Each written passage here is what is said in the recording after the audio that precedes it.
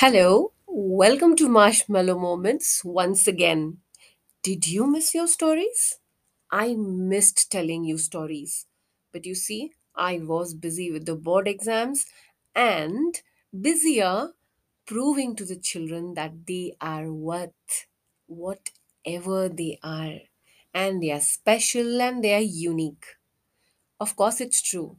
Do you have any doubt on it? Let's have today's story based on how unique you are. You know something, as humans, we have this urge to blossom in our own unique ways. We thrive in doing so every day of our lives.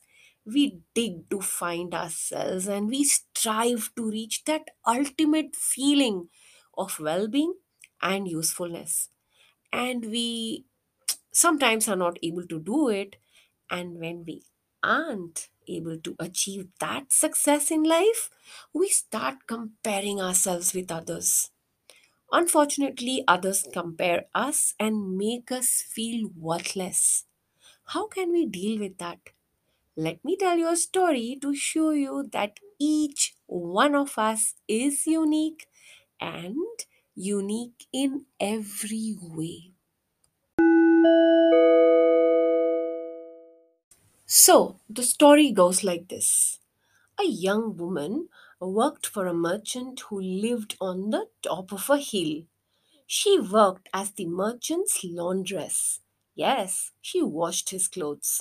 And every day she had to walk down the hill to collect water from a stream.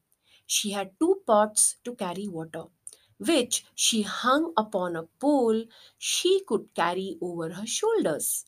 With time, one of her pots got a slender crack along its side. She observed the crack on the pot and decided she could still use it. Every day, the woman carried those pots down the hill to the stream, filled them to the brim, and walked back to the hill, balancing the pole across the shoulders. She walked back up. By the time she reached the house, the cracked pot would be only half full, while the other pot delivered a full portion of water. The cracked pot glanced at the other pot and saw water filled to the top, and it began to feel desolate. It was sad. The full pot was proud of its accomplishment, while the cracked pot felt ashamed and miserable that it was able to accomplish only half of what it was meant to. After a few years of what the cracked pot perceived to be a failure, it spoke to the lady.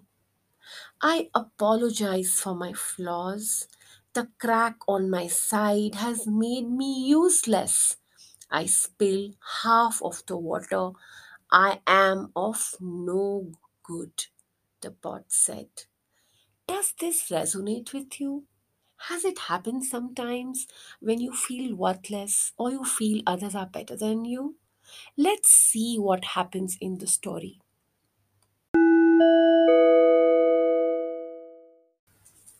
The lady felt sorry for the old cracked pot, and she said, "But pot, you don't understand. You haven't been paying attention.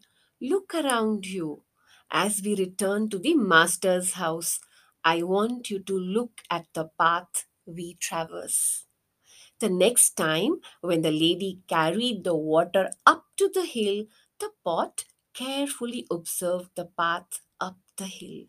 For the first time, the pot stopped looking inward and instead looked out. On his side of the trail, the pot noticed beautiful flowers growing in abundance, while the other side was still dry. As the woman reached the top of the hill, she asked, "Did you notice the beautiful flowers on the path? They are only on your side of the path. I had always known about your crack, and I took advantage of it to water those beautiful flowers along the way. Without you being just the way you are, the path uphill would not have this beauty. It's so beautiful, isn't it? The way the woman explained to the pot. Let's see what happens next. The cracked pot was overjoyed. All its sadness was gone just like that. He understood that the very thing he thought to be his flaw turned out to be a blessing for the flowers along the path. Every one of us is unique, and we have our own flaws, and it is our little quirks and faults that make us and the world so interesting.